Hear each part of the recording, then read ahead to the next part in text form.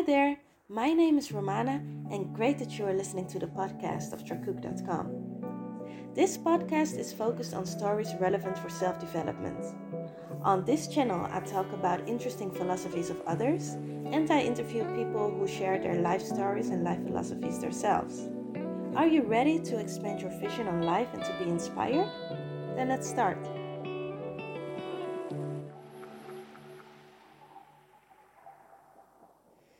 During this interview, you will be able to find out how and why an ordinary man chose to become a Buddhist monk and what his life was like. David Marks is an Australian man who has had a very unique life path. Although he started in the same way as a lot of us did, with finishing school, after that he chose to go his own way. This has led him to the decision to become a Buddhist monk at the age of only 26. After 30 years in robes, he decided to step out of the monastic lifestyle. Nowadays, he is still a Buddhist, and due to the COVID-19, a short trip to his home country extended to what now has turned into over half a year. In this first part of this three-piece interview, David Marks shares his extraordinary story and tells us why he, as an ordinary man, became a Buddhist monk. Also, he shares the wisdom and the life lessons he obtained on the way and sheds light on why he thinks we feel more and more disconnected nowadays. Hi, David. Thank you so much Hi, for having Romana. this interview. Oh, it's my pleasure. Could you tell me a bit more about your life before you decided to be a monk? How were you raised in Australia, and were you raised religious, spiritually? Oh, come from what you might describe as just a fairly middle-class family, So I grew up not in a wealthy family, but by no means a poor family either. I had everything that I wanted in a very, simple way, comfortable way. Not religious. My parents were incredibly kind and decent people, but they weren't particularly spiritual in any way. So after high school, did you went to college? Yes, we call college university. I went to university yeah. and I studied law. And Okay. after I took a little bit of extra time to do my law degree, but eventually I graduated with a law degree. But,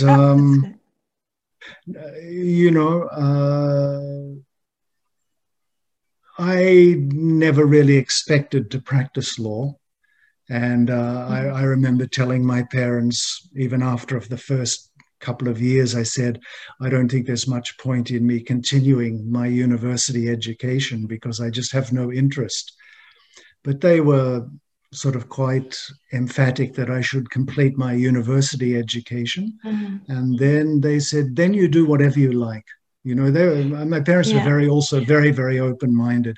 They said, you do whatever you like with your life, but get a good education first and then decide. So that's why you decided going to the university in the first place? I went to university in the first place because it was expected of me. And I didn't know what else to do. It was just like, it was the next step in the education process. And when I finished high school, I was still quite young. I mean, we go to university, I think I just turned 17 when I went to university. And really, it's not that old to be making really important decisions about what you want to study and what you want to do with your life. And to be honest, I had no idea what I wanted to do with my life. So it's a bit confusing for me. I guess that's a really classic thing that a lot of young people are bumping into. And that's why a lot of people go to university as well, because then it's still safe, because it's logical to follow that step. And after that, you're falling in this gap in which you have to determine, like, what am I going to do now? Yeah, and it's a big question. And there's a lot of pressure on us when we're young, too much pressure, I think. And it's sort of somehow we're supposed to know what we want to do with the rest of our life when we haven't even started our life. We've been in school all our life. And Yeah, exactly. it's a very, very difficult space to be in. Mm-hmm. Personally, I always knew what I didn't want to do with my life, but I had Love. no idea what I did want to do with my life. So, Yeah. but I stayed at university, and I'm Okay. not sorry I did in some ways, but I never Mm-hmm. practiced law, so I don't know. Okay. So what did you Um, do after graduation? or after graduation, well, you see, I just went traveling. Okay. Um, 1 year, we in Australia, I don't know how it works in Europe, but in Australia, we used to have, I think it's the same, over the summer vacation is a very long break at university. At school, not so Mm-hmm. much, but at university, I think it was a 3 or even a 4 month break between semesters. Mm-hmm. So 1 year I went traveling. I traveled a little bit in Indonesia and Malaysia. Mm-hmm. When I came back from that, I had 1 year of university to complete my degree. Okay. But I just knew as soon as I finished my degree, I was going Mm-hmm. traveling again for longer, Mm-hmm. for as long as necessary. Yeah. Because it's kind of So, addictive, right? The oh, it's traveling really thing. addictive. It's really Yeah. addictive. And that's when I started to find or to discover that there were other options, and Mm-hmm. traveling was one of them. So I Mm-hmm. completed my university studies, and then I I worked when I was at university because I lived in a student household with my girlfriend, and Mm-hmm. um, so I saved some money, and then when I graduated, I just bought a one-way ticket, and I said goodbye to my friends and my Mm-hmm. family, and I said, you know, I may not ever come back, but goodbye, Yeah. like that. Yeah. Yeah. That's amazing. So what happened then? Because at one point you felt drawn towards Buddhism and you considered being a monk, and then you actually became one. So what happened? What made you Oh, decide no, that? that's a interesting story, I suppose.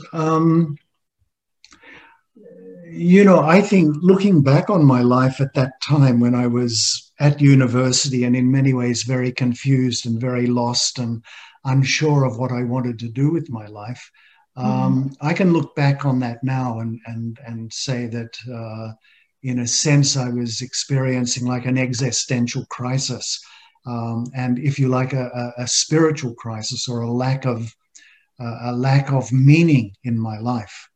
And when Mm-hmm. I went traveling, I didn't think of myself as going on a spiritual search. But Mm-hmm. again, in retrospect, I can see that's exactly what I was doing. But it's a search. When we go searching, it's looking for oneself. Mm-hmm. Trying to find out who am I, what am I doing in this world, what's the purpose of my life, Mm-hmm. and of course, when we're young and what we want to do is we want to have fun and we want to, go here and go there and do this and do that and experience life as much as we possibly can. And Mm-hmm. within my own sort of means, I sort of did that, I guess. Even before I went traveling, I had a lot of fun, if you like, growing up in Mm-hmm. Australia. I had Yeah. amazing adventures of life. Yeah. But traveling started off like that, just sort of going to good places, looking to have more fun. But I think over time, it's really hard to explain. My travels were almost exclusively in Asia.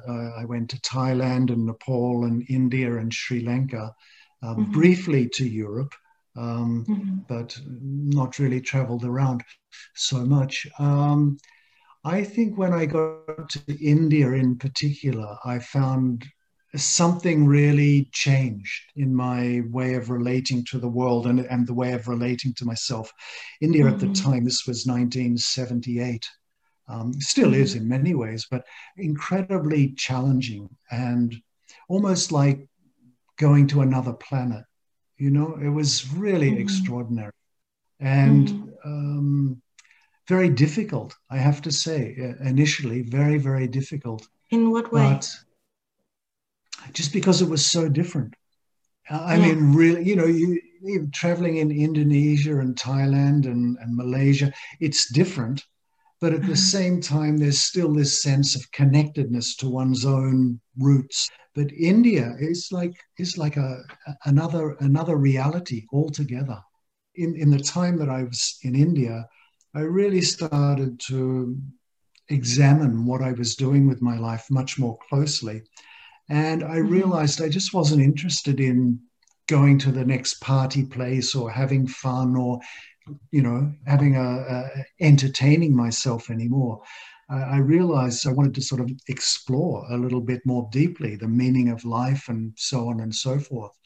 And without going into details, one thing led to another, and you meet people who tell you about this place or that place, or somebody gives you a book, and you've probably had similar experiences. Your mind starts to change in a certain way, and you meet somebody who says something, and it sends you off in a certain direction, or you read a book and it like boom, it's something opens in your mind and in your heart as well. And it's almost as if there are these unseen forces guiding you on a certain journey when you open up and start to be receptive to that guidance. That's how I felt in India. I used to think, oh, Mother India, where's she going to send me next? What adventure is she going to give me next, tomorrow, sort of thing. And it was a real sort of like being in a circus in a way. It was really beautiful. I really recognize and connect to that way of perceiving the world in which it feels like things don't happen as a coincidence, that there's a reason that at a specific time you're reading, like you're feeling drawn towards a book, or you're having specific conversation with people, because at that time it feels like the universe is kind of testing whether you're ready to open up your mind to more that the world has to offer. Precisely. You've articulated it very well. Yes. And that's the realization I came to when I was traveling in India, that I'm not just here to have fun, but I'm here to learn something. Was in India the moment that you were first introduced to Buddhism? Not formally. My travels in India, I think traveling in Asia in general and India in particular, I do remember one thing very clearly, that what to say, impacted on my mind more strongly than anything else was the realization that almost wherever you go in Asia, whether it's is Muslim Indonesia or Buddhist Thailand or Hindu India, religion is really important to people's lives. And I started to understand why it was so important in people's lives, because it gave them a sense of connectedness, and it gave them a reference point to the way they relate to themselves, the world, and other people. I think once I came to the realization that religion was something really important for human beings, just as sort of like an observer of other people on my travels, it was, pretty, what to say, a short step to then draw the realization that religion was actually something really important to me. And so my travels in India and Asia and, well, wherever, through life, if you like, it's not like I woke up one day and said, oh, I want to become a Buddhist, or I want to become anything. To some extent, I've been quite anti-religion in some ways. I didn't want to identify in any particular way. But I did recognize that and accepted at a certain point that I had a very deep spiritual yearning, and I wanted to nourish that and cultivate that. So I think what I learned in India, or the conclusion I came to in India, was something much more general. It was like, oh, I want to learn to meditate, and I want to learn about my mind, like that. And I didn't. But if you're talking about that is what you wanted to learn about, that's not connected to a specific religion. So at that point, when you thought about wanting to learn to meditate, did you already know that there wasn't a specific religion you wanted to follow, I guess you would say? No, I think at that point, once I came to that realization, then it became a question of, well, what path should I follow? Do you know what I mean? Where should I Yes. look for that practice and that development? And I don't know. Again, sort of some interesting things unfolded, but basically, at about that time in my journey, I ran out of money, so I came back to Australia. Mm-hmm. And then coming back to Australia after traveling and very very interesting experience. And I met an old friend from university, and I was talking to her, and I know she had been in India at some point, and I also knew that she was a Buddhist, although I didn't really know Okay. what that meant. But I expressed an interest in learning to meditate, and she told me about a Buddhist center in Melbourne, which is where I'm from. So Yeah. I thought, well, I'll go there and see what happens. Mm-hmm. So that turned out to be a Tibetan Buddhist meditation center, not far from where my parents lived and where I was living after my travels. And I remember very clearly when I walked into the meditation center, and there was quite a big picture of His Holiness the Dalai Lama on the wall. You've been in a Tibetan monastery, you know that we have pictures of His Holiness in the meditation halls. And as soon as I saw that picture of His Holiness, it was some sort of really deep sense of recognition and familiarity. I sort of started to attend meditation sessions at that center, and teachings a little bit like what I presented at Kopan. What you yourself have participated in at Kopan Monastery. And a couple of months later, a Tibetan Lama came and gave a 7-day intensive retreat. And I participated in that retreat. And during that 7, 8 days, I can't remember, I had some very powerful dreams with the Lama who was teaching. And that was Lama Zopa, the abbot of Kopan Monastery, or the spiritual head of Kopan Monastery.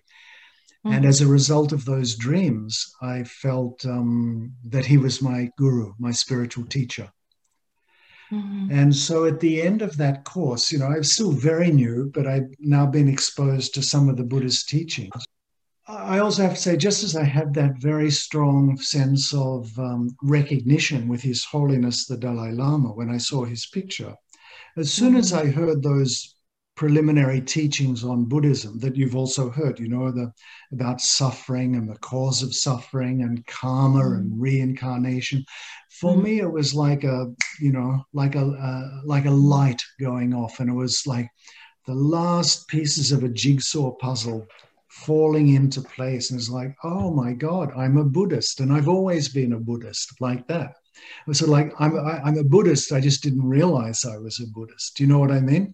Because I'd done a lot of reading, and I'd spoken to many different people, and I had my own personal experiences.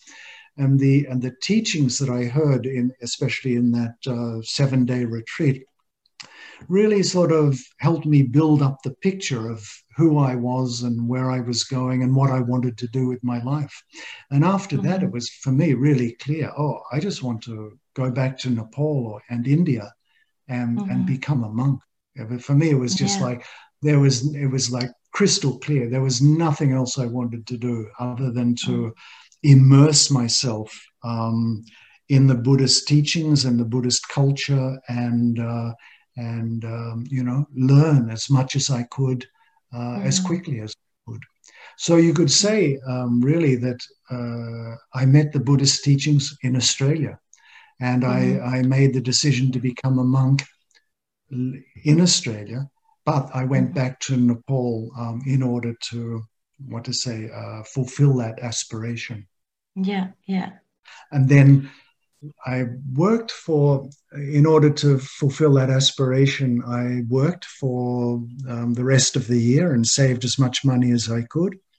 Mm-hmm. And towards the end of the year, or was it, yeah, towards the end of the year, I told my parents I'm going back to India and I'm going to become a Mm-hmm. Buddhist monk and Mm-hmm. goodbye. And what did they say? How did they react? Oh, my mum started to cry. Yeah, yeah. Of course. And my father said, my father, very practical. He said, well, what does it mean to become a Buddhist monk? And I said, I have Mm. no idea, but I'm going to do it. Yeah. It's all I want to do, like that. Uh-huh. And it's funny because it's almost as if I didn't have a choice. It's like Mm-hmm. something that was like, this is what I have to do, like that. Mm-hmm. Mm-hmm. And I think if you speak to other Westerners who have become monks and nuns, for some of them, I can't say if it's the same for all, but for some of them, it's sort of similar. It's like you make this connection and it's sort of like crystal clear, maybe even Mm-hmm. for the first time in your life, it's absolutely clear what you want to do with your life. And it's Yeah. like What gives nothing you is going to energy? stop you. Yeah, and no Yeah. power in the universe is going to stop you from doing that. Yeah. Really interesting like that. Yeah, I also believe that we need to live our lives in a way in which we follow what gives us energy, unless it's like a psycho thing, like killing people. But if it gives you energy and Yeah, it helps you like develop yourself and grow as a human being, then that is what your passion is, and you should follow your passion in order to that's find what a happiness. spiritual practice. Yes, that's what a spiritual practice is: to listen to your heart and to allow your own inner wisdom to grow, and that Mhm. which inspires you and that which what to say, helps you become a better human being, more kind, more compassionate, more wise, that we should embrace as part of our path, part of our journey. And it's not Yeah, always the same for every person. We've all got our own journey and our own karma, if you like, our own definitely. experiences that we have to go through. But the aspiration is usually the same: to better ourselves, to be the best that we can, Hmm. not in a competitive materialistic sense, but in a wholesome humanistic sense, to become more kind and more compassionate and so forth. Yeah. Yeah, so what you said before about being first introduced to different religions and that people are actually just aspiring to feel more connected, could Mm. you say that before you got in touch with different religions and Buddhism, that you felt very disconnected to the world around you and that it was Oh, totally. connectiveness? Yeah, okay. And I think that was I spoke earlier about, from quite a young age, experiencing what we call existential angst or existential anxiety, existential crisis. What's the purpose of my life? Who am I? What am I doing here?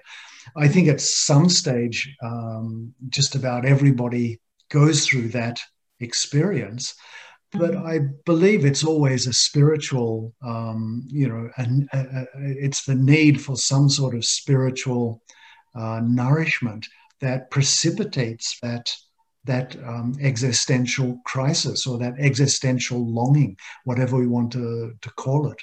Um, mm, so again, when you're young and you're growing up, basically it's all about having fun.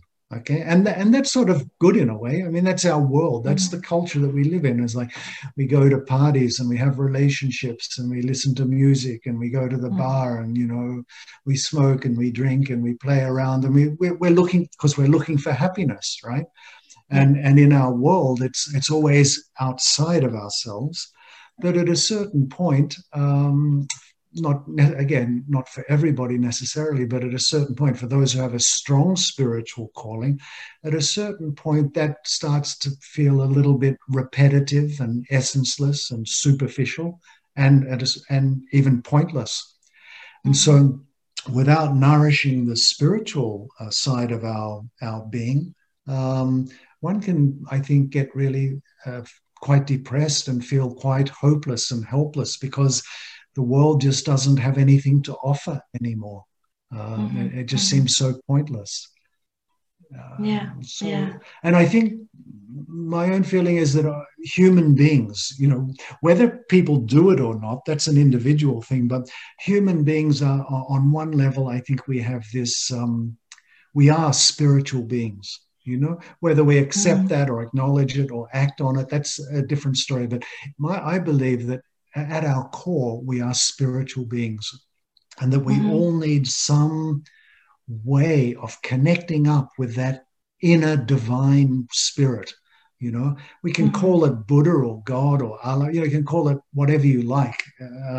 But I think that's the main purpose of religions and spiritual practice, to help us connect with our inner goodness. In Buddhism, we talk Mm-hmm. about our inner Buddha nature, like that. Mm-hmm. And I think until we make that connection and start to connect with the inner divine, then there's no way to connect with the outer divine.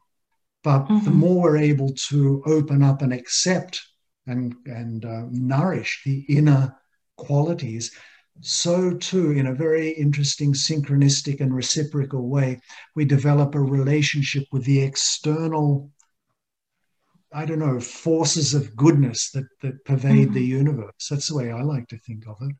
Um, and I So, think we so, all have that need on some level. And if we don't nourish that, then at a certain point, life becomes empty and meaningless. And, mhm. So what's the what do point? you think is the role of feeling connected towards um, the external world? I would say I could see the external world as situations, stuff, but also people. What do you think the role is to be able to connect to other people? Oh, I mean, as human beings, if we don't have a good connection with other people, we just die of loneliness and a lack of Mhm. love. We need, this is the most important thing. If we need to learn to open our hearts to others in a really authentic way, um, and connect with others in some really genuine, open-hearted way, because it's not something that only we need, but other people need that as well. It's like we're human beings. If we don't relate to each other in that wholesome, loving, kind way and don't connect in that way, then again, it's like this seed of joy and happiness and goodness and love and kindness. It's a seed that never gets watered, and so it sort of withers and dies.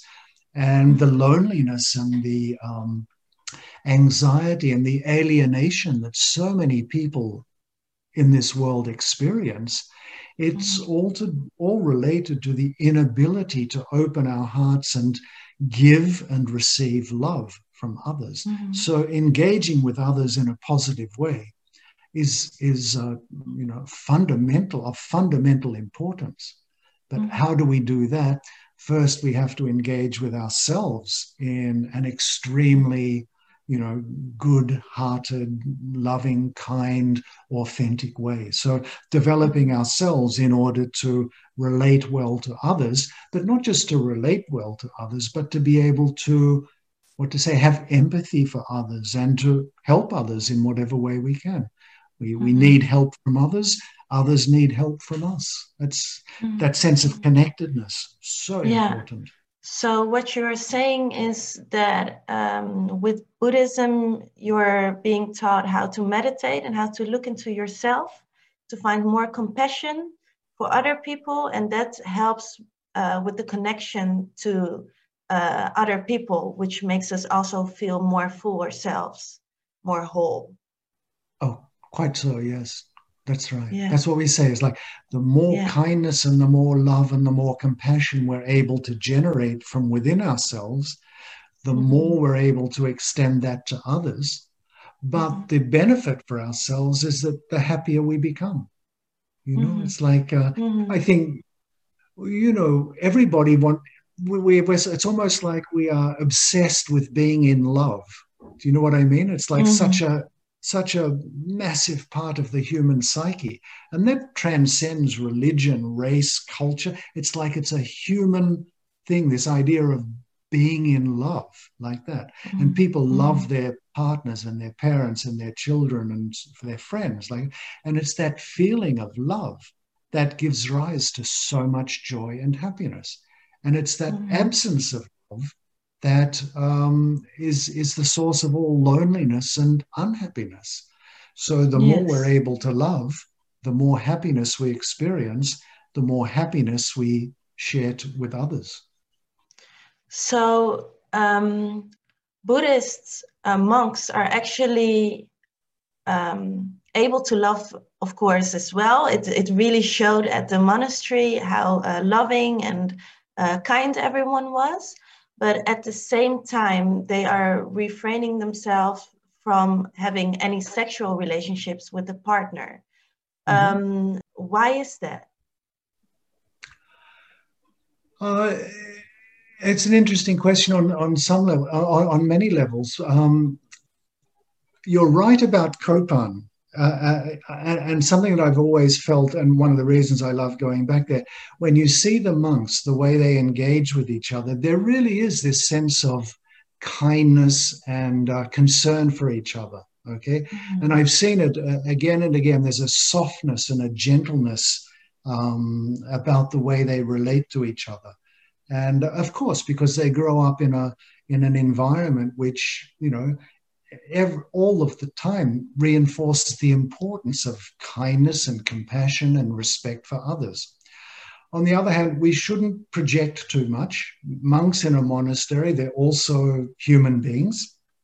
And they have their difficulties and their problems, and because that's the human world. But generally speaking, you're right. And I think countless people who have visited Kopan and probably other Buddhist monasteries as well have been deeply touched by the joyful energy of the environment that comes from this fundamental kindness that they try most of the time successfully to show each other.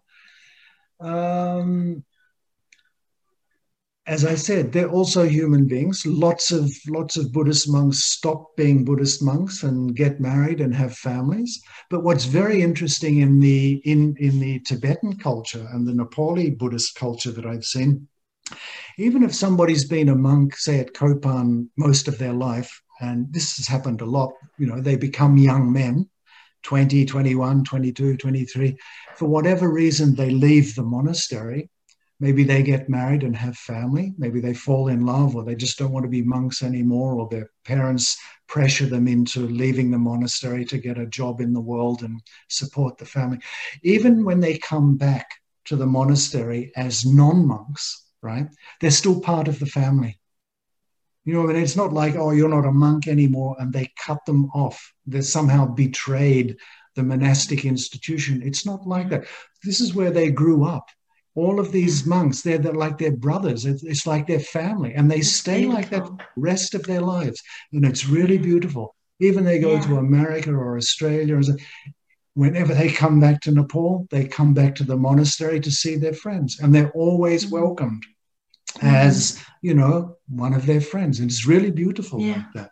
Yeah, but at the same time, it's kind of the essence of the Buddhism as well, Buddhism as well, because if the whole point is compassion, exactly, you need to have it also for the people who choose not to be a monk anymore. Yeah, and also I think something, that I've learned, and which in a way is sort of obvious and in some ways not so obvious, whether one is a good Buddhist or not, or even a strongly practicing Buddhist, actually has nothing to do with whether one is a monk or a nun or a lay person.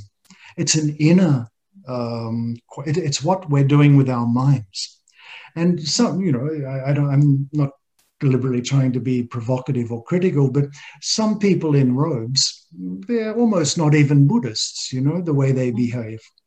But many lay practitioners are incredibly sincere spiritual practitioners and much further along the path than some of the monks and nuns. Do you know what I mean? It's not like you have to become a monk or a nun in order to develop spiritually. But it is a very powerful way to work with the mind. And I think this question of celibacy and why monks and nuns don't have sexual relationships, is primarily, I think, because engagement with the world, and especially engagement with the sensory world, so sex and drugs and rock and roll and, Mm-hmm. too many movies and TV, external Mm-hmm. stimulation, those sort of activities that we as ordinary people just do because that's what we do, Mm-hmm. they can actually make the mind more distracted and can Mm-hmm. really sort of make it difficult to meditate and go deep into a practice. If you're in a Mm-hmm. monastic environment, it's very pure. And the way you relate to people is with love and kindness, but not with attachment and not with sexual desire. So in some ways, it's a more wholesome way of relating to people. But Mm-hmm. like that, Yeah, it's yeah. quite a So big subject, of course. yeah, yeah. So how did you experience your first year in a monastery living as a monk?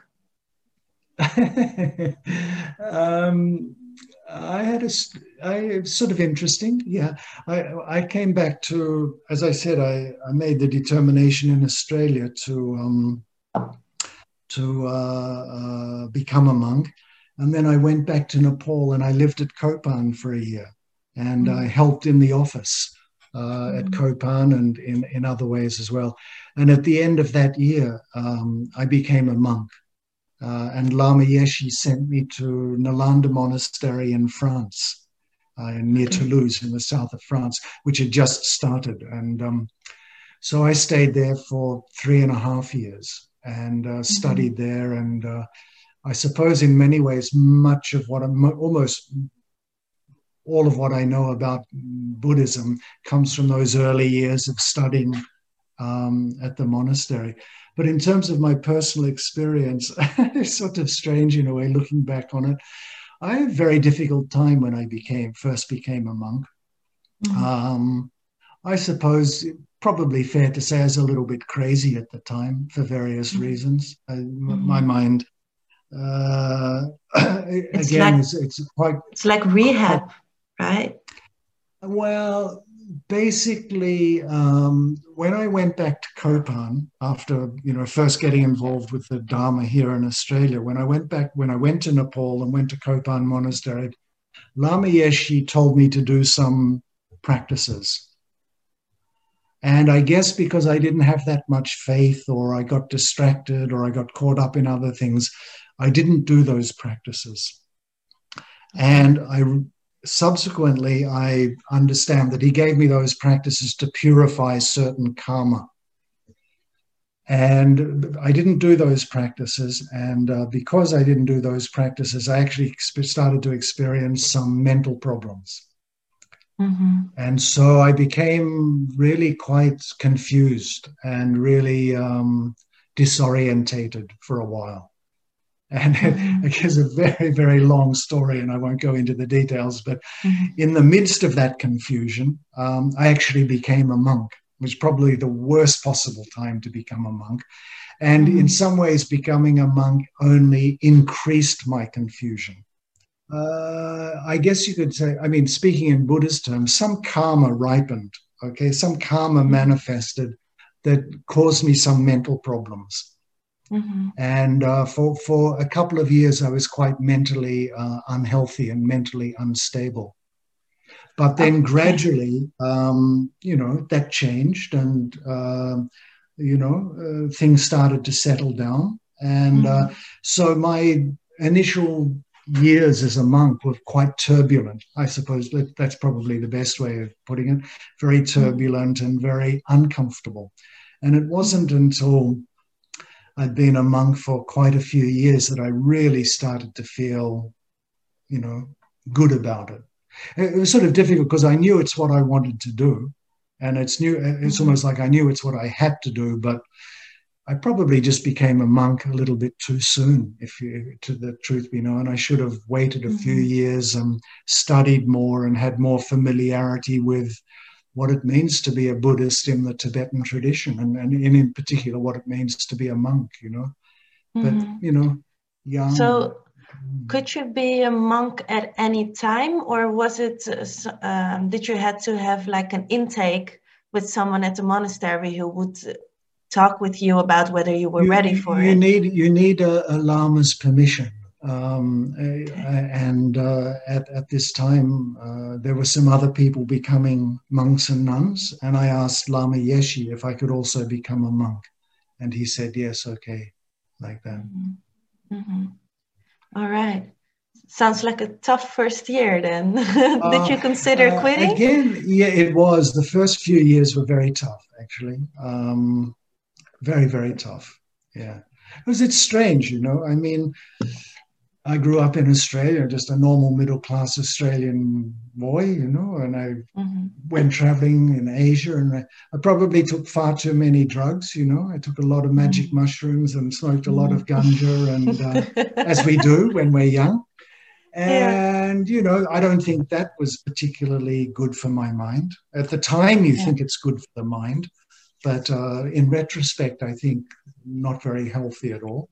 And then sort of India, Nepal, and Asia generally, you know, you can get into a different or interesting sort of headspace. And then meeting Buddhism and becoming a monk is sort of like the opposite of the way I'd been brought up.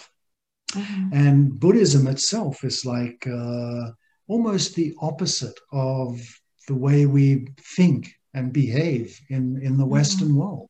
Definitely. So there's a lot of different, forces at work. But anyway, one way or the other, I survived, so it's okay. Yeah. Yeah. So was there a specific point in which it became easier to live as a monk? Did there switch something in your mind, or did you experience something that made it all easier? No, not one particular, just a gradual,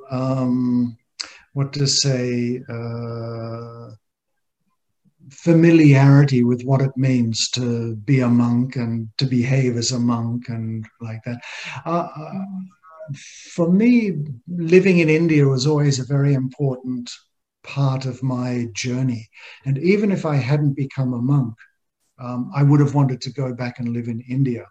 So after I'd been at the monastery in France for 3.5 years, I left and I went back to India. And this time as a monk, and I was at our meditation center in Dharamsala. And that's when Lama Zopa said to me one day, it would be good if you started to teach a little bit.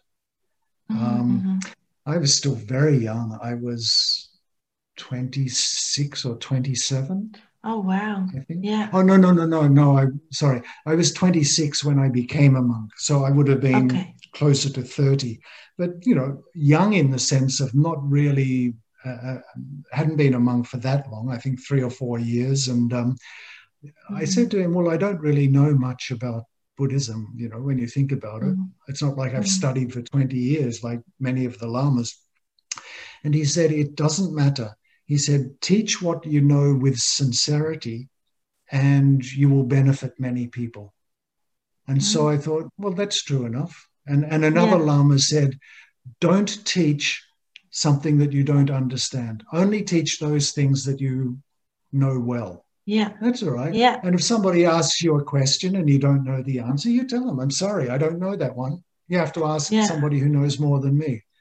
And so I started teaching. And I think once I started teaching, that really also helped center me in my life as a monk. And I realized every time I taught, I learned as much as the students.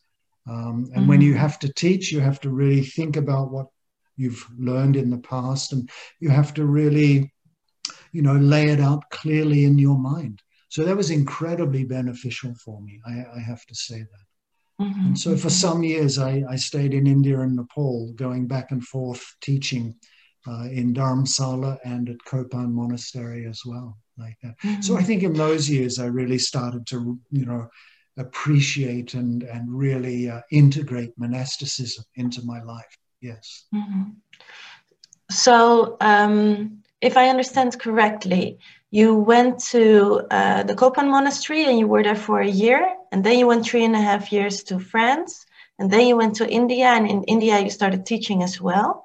What was the point in which you become a monk, was that in France then, or was that in Nepal? That was in Nepal. That was in Nepal. And, Okay. and after I became a monk,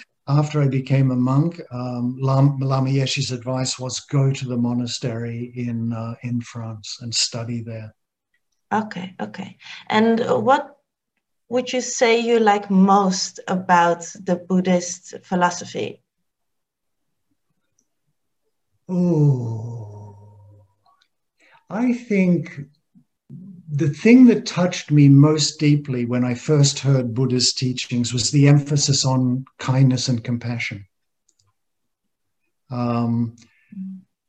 Because I'm actually quite a very sensitive person, and I've always thought of myself as a kind person, or at least I've always tried to be a kind person. And His Holiness the Dalai Lama was, he says, "Oh, my religion is kindness." So when you have a Lama saying something like that, it sort of resonates very, very deeply, and it's sort of like, oh, this is something that really touches my heart, like that. So I think that's probably what impacted on me most forcefully in the beginning. But then as you learn about the other aspects of the Buddhist teachings, the past lives and future lives and karma and the different realms of existence, and I started to think, wow, Buddhism is like some incredible science fiction story. And even in teachings that I've given over the years, I've often said to people, oh, Buddhism is like it's a mixture of Lord of the Rings and Alice in Wonderland and Star Trek and Star Wars. And you put all of these things together and it begins to, it almost, as amazing as Buddhism itself. Wow, that's amazing description. It's hard to, because there's this incredible, the other thing about Buddhism, and this is sort of going back a little bit, strangely enough, I've always believed in magic. Not that I. So how would you define magic then? Well, yeah, this is what we have. This is what I sort of. I mean, something sort of mystical and magical about the universe. Okay, I'm not talking about magic tricks that people do to entertain. I've always felt there was something really mysterious and magical about the world and the universe. So I sort of mentioned Alice in Wonderland, for example. I don't know if you're familiar with that story, yes, a very famous thing. That whole idea of other realities and the world not being the way we think it is. And I don't know, it's really hard to articulate. But I have to say, Buddhism, in particular, I think the Tibetan tradition, I can't speak for other Buddhist traditions so much, but because I'm not that familiar, but certainly in the Tibetan Buddhist tradition, there really is this sort of magical aspect to the way the lamas relate to the world, and the way they behave, the way they guide their students. And in terms of one's personal experience, I think it's fair to say that there's a sort of the mysteries of the universe do start to unfold, and in some cases to be understood as well. Yeah. So on a conceptual, philosophical level, that aspect of the Buddhist teachings, that mystical side of Buddhism really touched me very, very deeply. And I think that there's a lot to say about that, but that was really, because on the one level you've got the Buddhist philosophy, compassion and wisdom and karma and rebirth and so on and so forth, but on a deeper level it's not something that you can really put into words. It's a connection with something really deep and something really extraordinarily profound. And I use the word mystical, but of course that can mean different things to different people. So you were a monk for 35 years, correct? 30 years. 30 years, okay. 30 and years. During those years, you've been traveling between Nepal and India, mainly for teachings, for giving people... Well, I spent a lot of time in India and Nepal, but then at a certain point, I came back to Australia on Lama Zopa's advice, and I was involved with a monastery outside of Melbourne, where I live. In fact, I've just come from there earlier today, and I lived at that monastery on and off for some years. Later on, some years later, I was even the director of that monastery for several years. Mm-hmm. Even then, when I was at the monastery in Australia, I also traveled a little bit, and I spent a couple of years at a Buddhist meditation center in Sydney, teaching there. So Okay. I've been Mm. around and here and there. Yeah. I've spent a lot of time. I should, sorry what to say, interject, but monasticism for me, to be honest, I never really liked institutionalized monasticism. What I is never really, monasticism? when I became a monk, Uh-huh. it's, we think of monks living in a monastery, right? Yeah. Well, I never actually enjoyed living in a monastery that much. I don't like Okay. living with other people. And Ah, my okay. idea of a monkhood, and this is also very much a part of the Buddhist monk culture, was just Mm-hmm. to live on my own and go wherever I like and live wherever I like and just meditate and practice. And so I spent a lot of time in different parts of Australia, but also in different parts of India in particular, just not in monasteries, not in Buddhist Mm-hmm. monasteries, or sometimes in Buddhist monasteries from other traditions, Burmese monasteries and so forth, like that. Mm-hmm. Um, and sometimes I just go to holy Indian places, ashrams or sacred parts of India, and just Mm-hmm. live there. And I mean, Yeah. one year I lived on the banks of the Ganges River for a while, and I mean, I had a little room there. I was camping on the banks of the river, but Mm. that sort of thing, just being more like a wandering mendicant rather Yeah. than a monk in a monastery, if you know what I mean. That's what I mean by Yeah. institutionalized, like that. Yeah. So So I've would you done say both. that is the main reason for you to quit being a monk? Oh, why did I stop being a? I think it's connected in the sense that at a certain point, I just felt being a monk, being in the robes, was somehow. Oh, I don't. Oh, how to explain this? I was spending more and more time in Australia, Mm-hmm. okay, and I Mm-hmm. didn't want to live in the monastery. Mm-hmm. When you live in the monastery here in Australia, okay, because we have one here. When you live in a monastery, you're with other monks and you're wearing the same clothes and you think, you've got the same worldview. So Mm-hmm. it's familiar and to some extent it's comfortable. You don't feel like you're particularly strange. When you step outside of the monastery, okay, Mm-hmm. not so much in India and Nepal because being different is part of that world, okay? But in Australia, you step outside of the monastery into the ordinary world and you're a freak, you know? You're wearing a Mm-hmm. red dress and you're wearing these strange clothes from another culture and another religion, and you're Mm-hmm. very, very visible. Mm-hmm. And Mm-hmm. it's very strange. You don't feel comfortable. I didn't feel Mm-hmm. comfortable.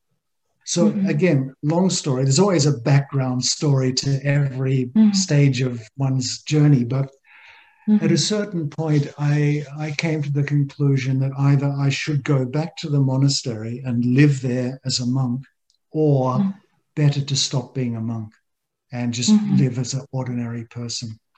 Mm-hmm. And I thought about it a lot. It's not something that happened overnight. And I Mm-hmm. didn't stop being a monk because I met somebody and fell in love and wanted to have a relationship or anything like that.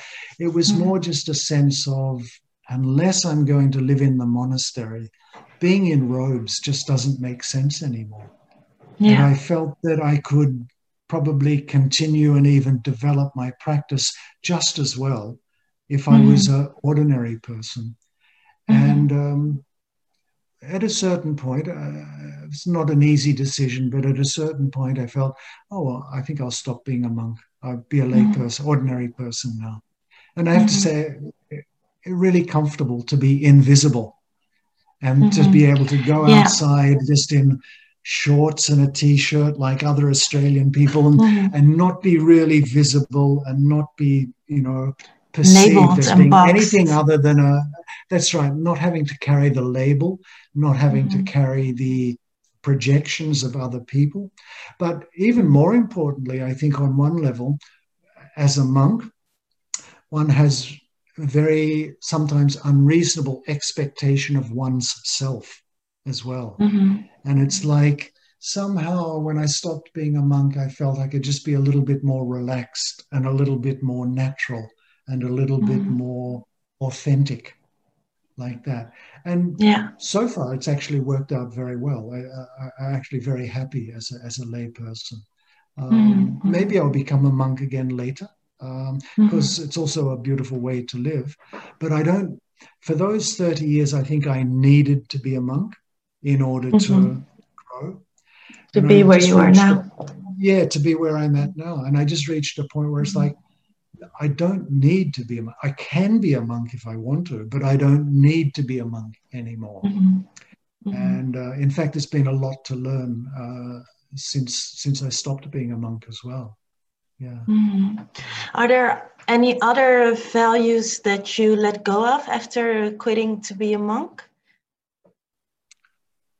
Not really. Actually, it was very, very Mm-hmm. interesting, because I think Buddhist values, a certain, one tries to maintain a certain morality. We have the five precepts: no killing, stealing, lying, intoxicants, sexual misconduct, for example.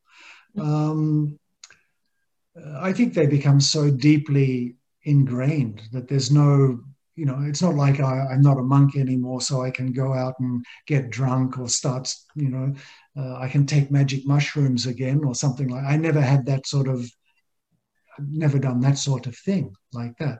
Mm-hmm. Um, so in some ways, not much. It's like not much changed internally. And very Mm-hmm. interestingly, when I sent an email to Lama Zopa and I told him, oh, I'm not a monk anymore. And I was discussing with him what's a good thing to do now, in terms of good place to go and practice. And his advice was to go back to Nepal. Mm-hmm. So a couple of months after I stopped being a monk, I found myself back at Kopan Monastery, Mm-hmm. this time as a layperson for the first time in 30 years. And Mm-hmm. because I used to teach there when I was a monk, okay, I know the people there, and they needed their, at the time, Karen, whom you know, the Swedish nun, she was going on an extended holiday, and they needed somebody to teach while she was away. So they asked if I Mm-hmm. would stay and teach. Mm-hmm. So I did. And it's very interesting. The first time I went to the class and started teaching as a lay person, right, not in robes, okay, Mm-hmm. not as a monk, but just as an ordinary person, I have this really strong feeling that, oh, I've done the right thing. It's really strong because I just Yeah. felt so comfortable talking to people, not as a monk, but just as an ordinary person. And I felt Mm-hmm. I could express myself um, more authentically and more genuinely. Mm-hmm. And I had this, oh, really, I made the right decision. It just feels Mm-hmm. so nice to Mm-hmm. teach Dharma, but without the formality of being a monk. Yeah. As a monk, it's a little bit like you're up here and other people are down here. Do you know what I mean? Mm-hmm. It's just the way the structure of the religious tradition is. But teaching as a an ordinary person, it's a little bit like just talking to people like they're my friend. You know, not. Do I you don't mean mean that in an this? arrogant, condescending way, but Yeah. as a monk, you're in robes and you're sitting on a throne, and there's this whole Mm-hmm. sort of aura and of formality about Yeah. monasticism. Take that Yeah. away, and you're just an ordinary person. So it seems to be much more equal the way Mm-hmm. you are communicating with people. Mm-hmm. Yeah. Yeah. So you sound very happy with your decision, and you just said that it was confirmed at the moment that you were teaching as an ordinary man in your clothes that you feel comfortable in. Yes. So that's very good to hear. What is most important for you to keep that happiness for yourself? Did you find that out? What you need to maintain in order to stay happy? Oh, my meditation practice. It's my meditation that sustains me in my spiritual life and in my daily life and in my capacity to teach and communicate with others. And I like teaching and I like communicating with others and I like other sentient beings, but I also love solitude. And I spend a lot of time, in silence and solitude. And I'm still I still think of my main practice as being meditation. And I spend almost all day, every day in silence and solitude. Not completely. I mean, of course not. And so, in that sense, my life is not that much different from when I was a monk. It's just that I don't have the formalities of monasticism, of monkhood anymore. I don't wear the robes. I don't have the monastic vows. I don't have the label monk. But the way my life, not entirely, in some ways, my life is very different. But in some ways, not much has changed. And of course, whether we're happy or unhappy, as I said earlier, much earlier, is not much to do with whether we're a monk or not. It's what we're doing with our mind. And I find that as long as I'm able to meditate a lot and keep the mind calm and centered and clear, that's where I get my joy. That's where I get my happiness from within, like that. And the more peaceful the mind becomes, the more happy one becomes. I hope you've enjoyed the interview. Next time, we will be diving deeper into Buddhism. David Marks will tell about the misconceptions regarding the monastic lifestyle. Also, we will be diving deeper into the concept of karma, and he will tell us why the Buddhists believe in the power of mantras. If you'd like to, you can visit our website www.trakuk.com. Over there we have the whole written article and many more articles and podcast episodes focused on self-development. Did you like this episode? Don't forget to hit the like button and to follow us. Thank you for listening, and hopefully until next time.